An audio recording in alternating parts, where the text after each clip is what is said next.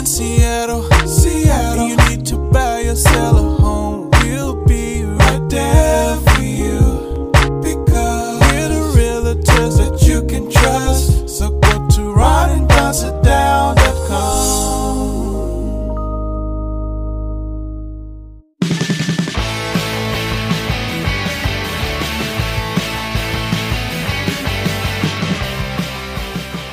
Don't go anywhere unless you want to. It's the Ron and Don Show, starring Ron and Don, and sometimes me at RonandDon.com.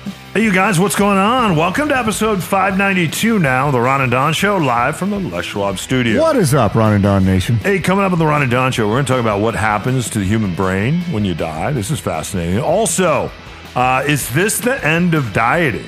You're not going to believe what Weight Watchers has just done.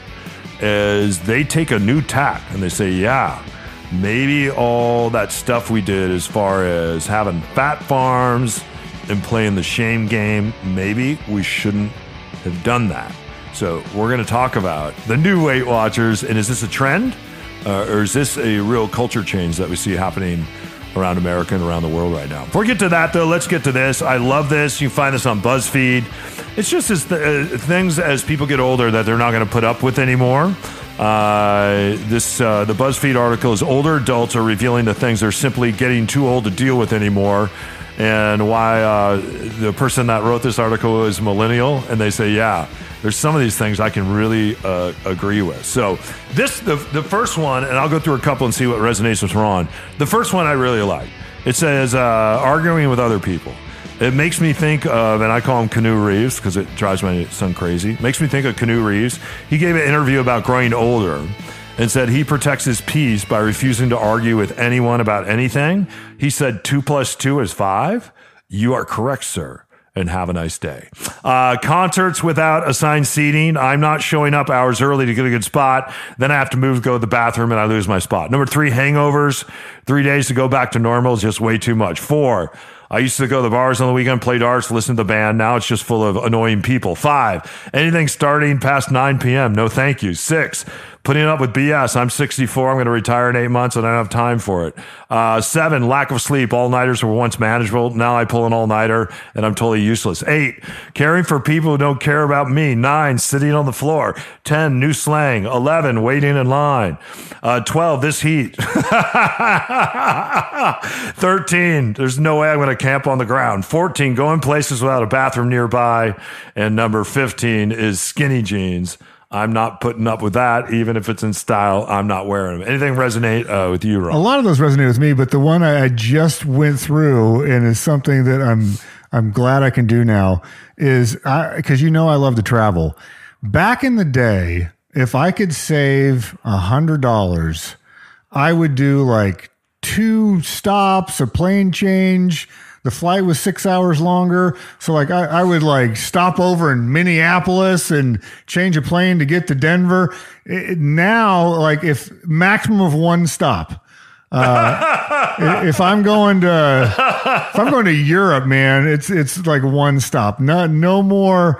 And being willing to pay extra for that, of going, okay, flight with 1 stop is 9 hours and 58 minutes, and my layover is 2 hours long in some airport, or it costs me $200 more to get a flight that's 5 hours with it's nonstop. Like to me, it's worth it to pay that extra money to do if I can go nonstop, even like I will sit at SeaTac and just look at the nonstop international destinations. I've done this before where it's like, okay, if I can go to Dublin nonstop. I can rattle them off out of my head.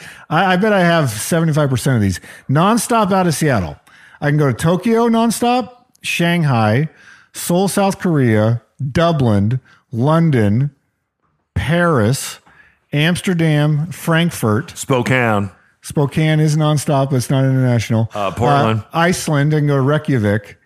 I bet there's not many more than that are nonstop direct flights. Yeah. And so if you want to do Like that's a game changer. Like I'll go to a country. Like that's one of the reasons I went to Shanghai. It's a nonstop flight. Are you going to start flying out of Everett? They're changing the name of the airport because they want people to know it's international, and they're going to call it Seattle Everett Airport, I think. I'll check their itinerary. Yeah. I would do that. You and I, when we lived in San Francisco, we went, wow, we should fly out of Oakland and not fly out of the Bay. We should fly out of the other city on the Bay, and that's actually a nicer airport. I wonder if the airport up in Everett will turn into any of my friends that have flown out there, gone to Vegas, so they go down to Palm Springs or whatever.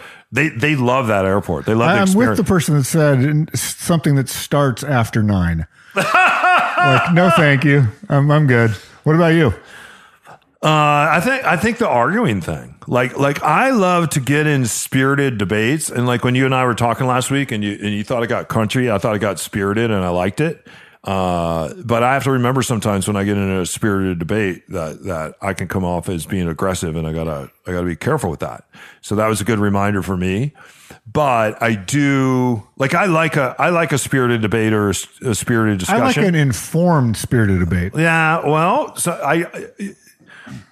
there's judgment in that. And again, when people say no judgment, they're full of shit because your brain is wired to be judgmental. That's what you do. In the first 6 seconds, you decide how you feel about somebody. You thin slice them, and you might be wrong or right, but you just do. Your brain, your fight or flight system that is embedded in your brain is what keeps you alive every day when you wake up, right? When you're driving down the interstate. I'm in a spirited debate where I'm not actually, I don't want to debate the bumper stickers you learned on your favorite little echo chamber. That's not a debate. That's you reciting. Yeah. Sometimes I do though. Like with my cousin Jimmy, like he's all about those bumper stickers. But that's not what's actually happening. And I love it. You're not debating him. You don't know what I'm doing. I know exactly what you're doing. You are having a form of entertainment for yourself that has nothing to do with debate. And I can enjoy that every once in a while too. Right there. Form of entertainment. That might be true. See you in a minute.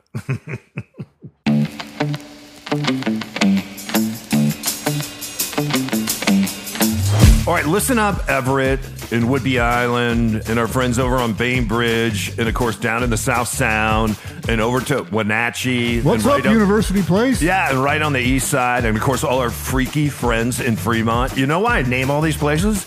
Because Ron and Don have the biggest social media following and the biggest podcast of any realtor in the state of Washington and probably in the Pacific Northwest and probably in the country.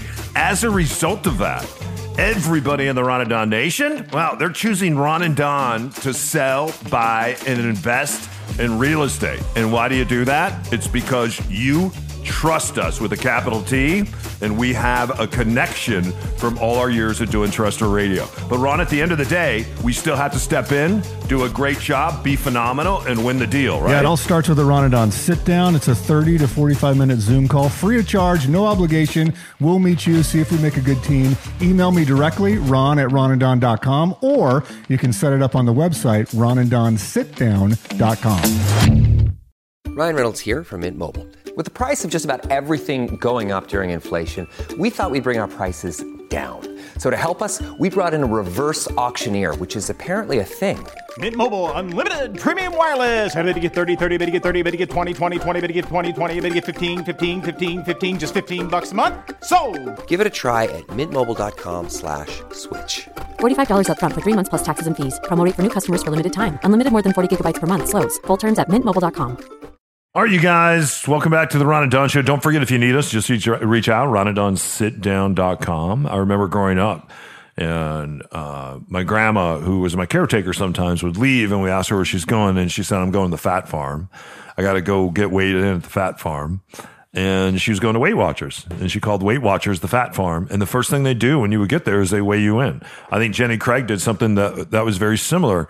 And a lot of these models, when it came to weight loss, and I remember my mom, I think being connected with Weight Watchers as well. A lot of females in my family, which was weird because I never saw my mom really struggling with weight. My Auntie Al, her sister, did.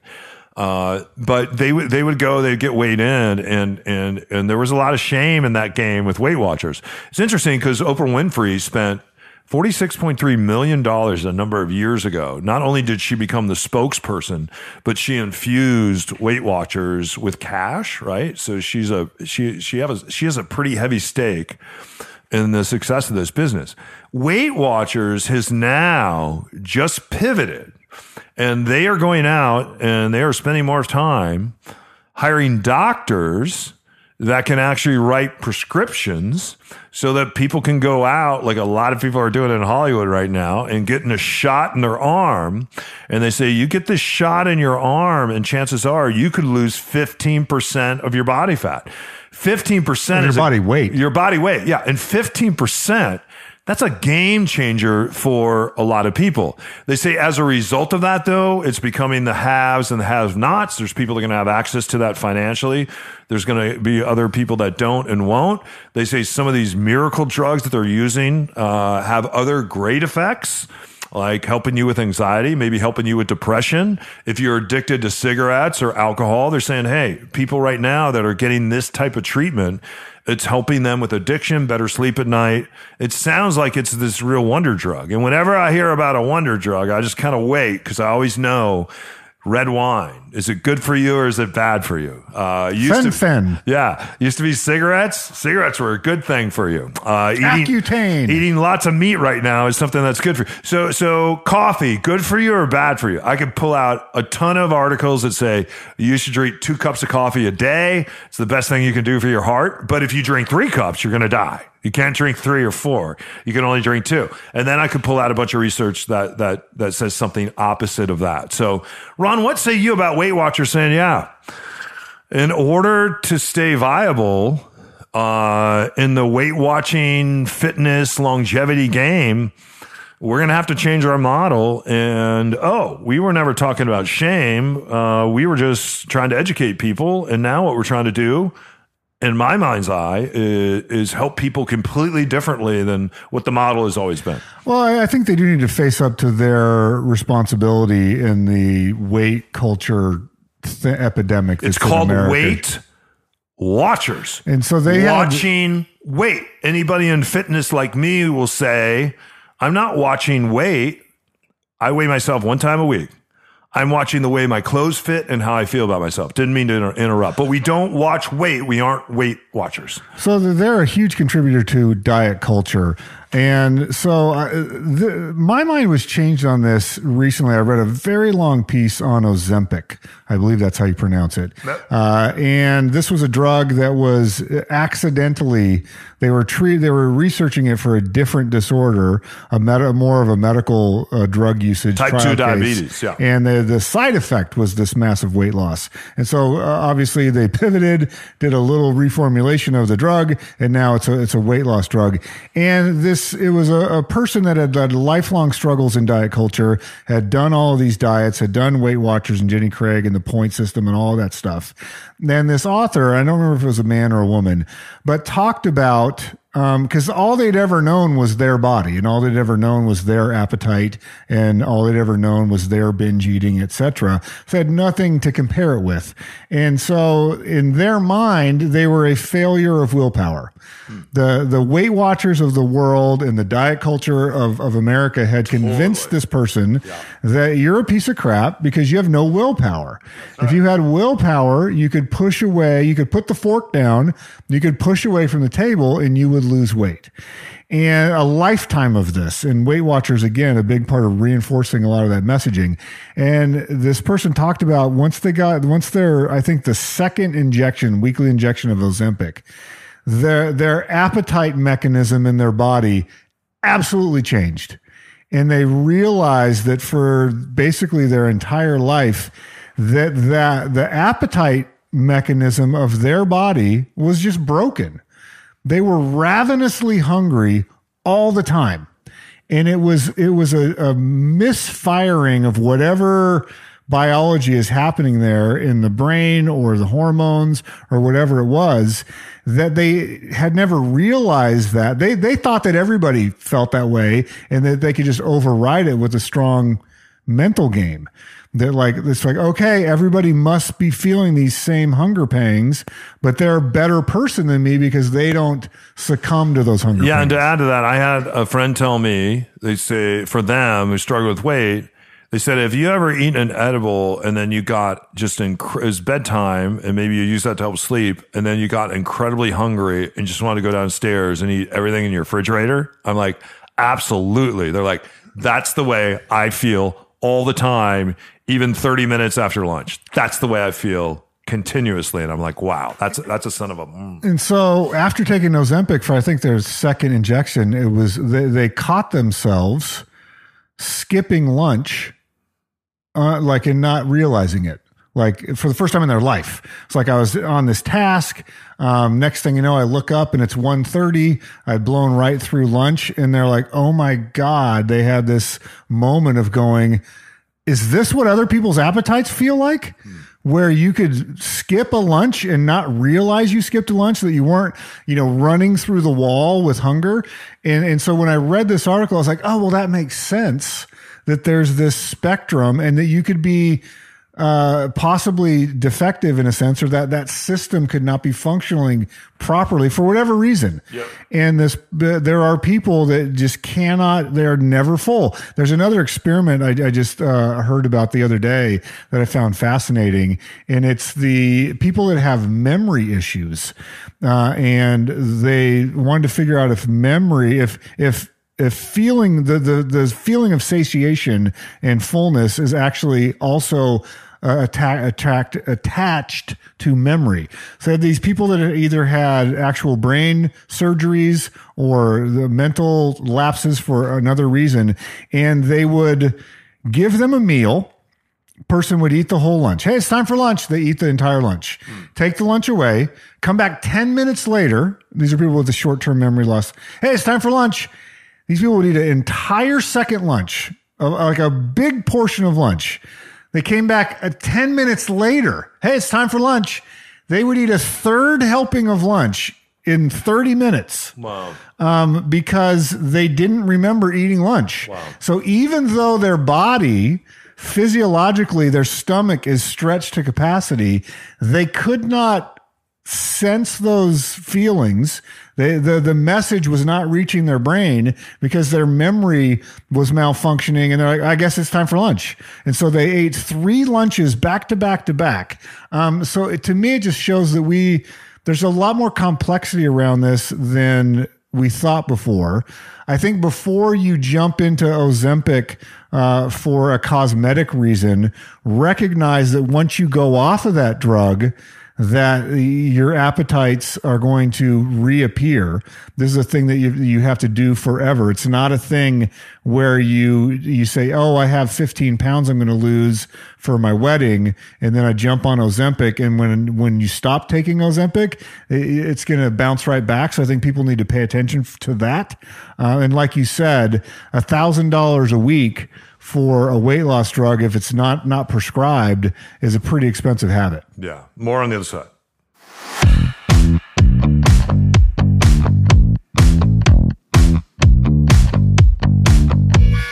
It's Ron here with Mitch Weeks from Mitch.Loans. Mitch, it's interesting, as the interest rates have risen, many people thought, oh, well, there'll be a bunch of inventory that comes on right at the first part of 2023 and then things will level out. That didn't happen.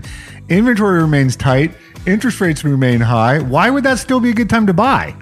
Well, now's a great time to buy, and that's because rates are going to drop and we're going to see a feeding frenzy. Right now, there's a huge stagnant hole in the market, and that's that $700K to $1.2-ish million home.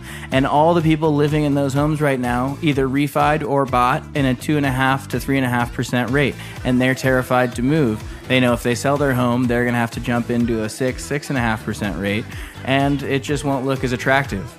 So what's going to happen is rates are going to drop, and all those people who wanted to move, wanted to upsize, wanted to move for whatever reason, people just like to move in life, but they don't move if there's this blocker. And we're going to see that blocker come off, we're going to see the cap come off, and we're going to see a bit of a frenzy here. All right, so this would be the time to buy and then replace the rate once it drops with your new program. Yeah, we've got the Rate and Replace program. You can buy now, and you can refi, free of charge, free of the lender fees, and we'll take care of those for you. So great deal. All right, check him out online at Mitch.loans. It's not a .com, it's Mitch.loans. All right, you guys, welcome back to the Ron and Don Show. What happens to your brain when you die? You hear of a lot of people that say they've had an out-of-body experience. A lot of people have sold a lot of books saying I died, they brought me back, this is what I saw. A lot of people were hovering over the room, they saw themselves. Other people say that they saw God. Some saw family members and they were sent back because they weren't ready to die. What's new research out, I guess, about what happens to your brain when we die? What are your thoughts on this? It wasn't actually research. This was an accidental experiment. There was a man. There was an older man, and he was in a medical facility, hooked up to, I think, an EEG, monitoring his brain waves and some other gear. And he went into cardiac arrest during this other procedure and ended up passing away. And after the fact, the doctors went back and was like, holy cow, we were accidentally recording the brain activity while they were trying to revive him. And obviously they didn't revive him. He passed tragically, but they then went back and was like, this, we believe, is the first time that someone was hooked up to this sophisticated monitoring system for the brain specifically while they passed. And so it was an accidental experiment.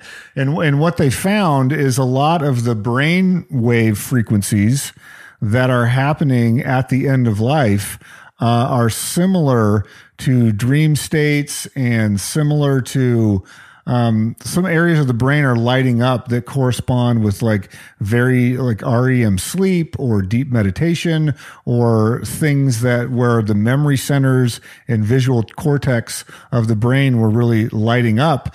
So they're saying that there could be those sensations that people talk about. Those centers of the brain that would explain that did light up right before this person died, and that there's some sort of physiological thing where the body is wired to preserve the brain at all costs. And that's what, even when someone goes on a starvation diet or a hunger strike, the body will begin to consume its own muscle, its own bone, its own liver, and the systems of the body to keep enough glucose going to the brain. That's what ketosis is all about, is converting fat into energy that your brain could use. And so they postulate that the brain there at the last minute, right before you die, it makes one final surge of saying, we are literally wired to keep this organ going. Yeah. And it takes one final surge of all the resources that the body can give it, and it lights up these parts of the brain that contribute to what you're talking about. Yeah, it's interesting. If you've ever been in a room, and I used to work in the church when I was younger, and so went to a lot of funerals and a lot of weddings and into hospitals and watch people in their final moments. I have a cousin who worked in a brain cancer ward for 35 years. And I said, how do you do that? And she said, to be honest with you, it's one of the most beautiful things. Usually, not always, someone passes. Sometimes it can be very violent. And it sucks to be in that room. But she says a lot of times when someone's passing, to be in that room with them, their final moments. And she talked to me about brainstorming, that the brain actually has this storm, and to see people have this brainstorm before they actually pass. And it probably is connected to the kind of research or, not research, but, this particular event that just happened that will probably now turn into research. She said it's really extraordinary. And sometimes it's really, it can be hurtful and harmful to the family if they don't understand hospice and don't understand that this is going to happen, because it happens to a lot of hospice patients where they have this brainstorm at the end, and all of a sudden they feel completely normal and they're having one of their best days that they've had in days, months, or even years. And then you're like, why did they die just then? So in hospice, they will teach you about this. And I remember my mother's husband a number of years ago, his name was Stanley. And my son and I went back to see him. It was Christmas time, and he was struggling, and he had cancer that was actually connected to New Mexico, and we're all watching Oppenheimer right now. If you haven't seen it, go see it. The Manhattan Project, White Sands Missile Range, Los Alamos, Sandia Labs, and all. He worked there. And as a result of that, he said, I'll probably die of lots of different cancers. And I think they found 7 different cancers in his body when he passed away at 72. And the government actually has a settlement. So they write people checks, and they had written him a check, but it doesn't give you your life back for all the people that were exposed to all the radiation from all this experimentation from the Manhattan Project on. So with that, though, we're sitting there. And he had been kind of in and out of consciousness when I got there for about 7 days. And when I first got there, he could sit out on the couch. He could walk a little bit. Then he got to the point where he's just completely bedridden, and he's laying down. He hadn't eaten in days, and he has to go to the bathroom in the bed, and we have to help him with that. We didn't have any hospice nurses there then. It was Christmas time, so I was there trying to hire hospice nurses. It was very difficult. So we were the hospice nurses. And I can remember right before he passed, he had this moment where, as best he could, he sat up in bed. And I mean, he'd been paralyzed in bed. He really couldn't move. And he had this moment where he didn't just want a hamburger, but he wanted a very specific hamburger. It was the kind of hamburger that he ate when he was a kid. He wanted from a particular hamburger stand. He wanted particular things on it. These things he didn't even normally put on his hamburger, which was really interesting to me. He wanted certain sides with this burger, and it had to be from this particular place. So I went out, I got those things, I brought it back. He sat there and he hadn't eaten in days, and he was brainstorming. He ate the entire burger. He ate that whole. This is his last meal. He ate this whole entire meal. He never ate again after that. And we were all sitting there going, wow, I think Grandpa Stanley is coming back. And then he passed away. And luckily, I had done some research about this, and I'd been in rooms where this happened before, and I watched people brainstorm, because my son was really, he was 4 at the time, and he's like, wow, that is really 10, 11. No, he was 7, 8, 9, 10, 11. He was 7 at the time. He couldn't figure out why it looked like Grandpa Stanley was going to live and then he died. It's because his brain was storming. So that's fascinating, you guys. Yeah.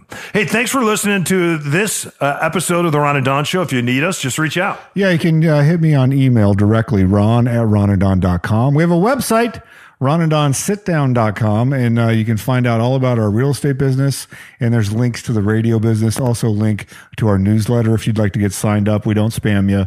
It's right there, called The Nation News. Yeah.